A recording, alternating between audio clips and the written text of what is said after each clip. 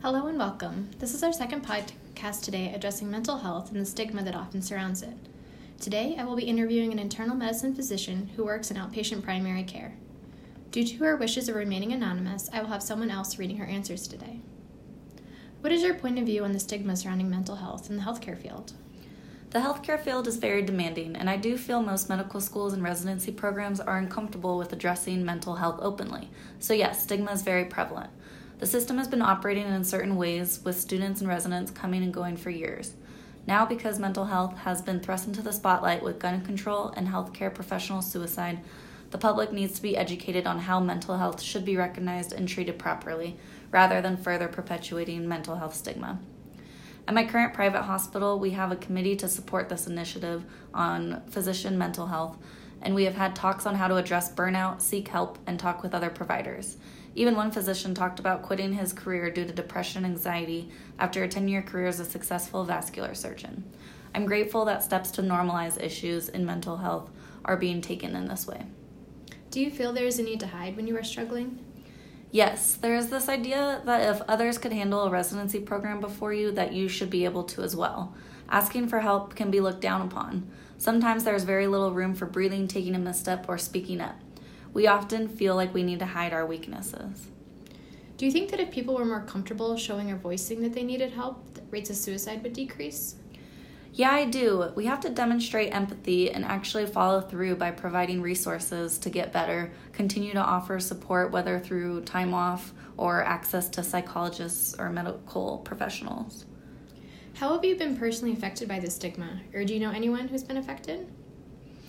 During my residency, I can't say that I know anyone who was affected. I honestly was so busy working so many hours and balancing the little social life that I had and was determined to keep that I just made it work. Looking back, it was really insane.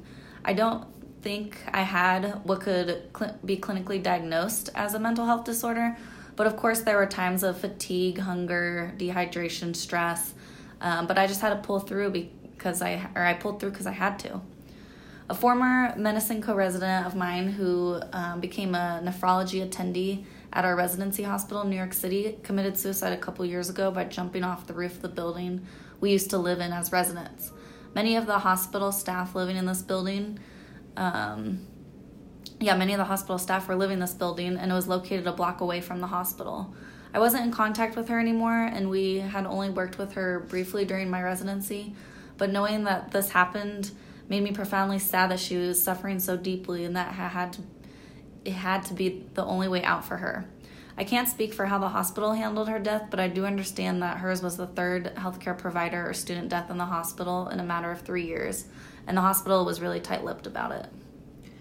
What should be the first steps to break mental health stigma in the healthcare field?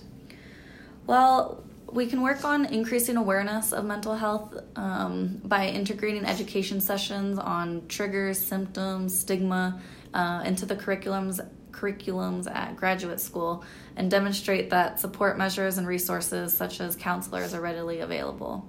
There should also be a regular opportunity for open dialogue to share how they are doing in a safe place, like individual support groups. Well, thank you so much for taking the time to talk to me today. If you or someone you know is struggling with thoughts of suicide, please contact the National Suicide Prevention Hotline at 1-800-273-8255.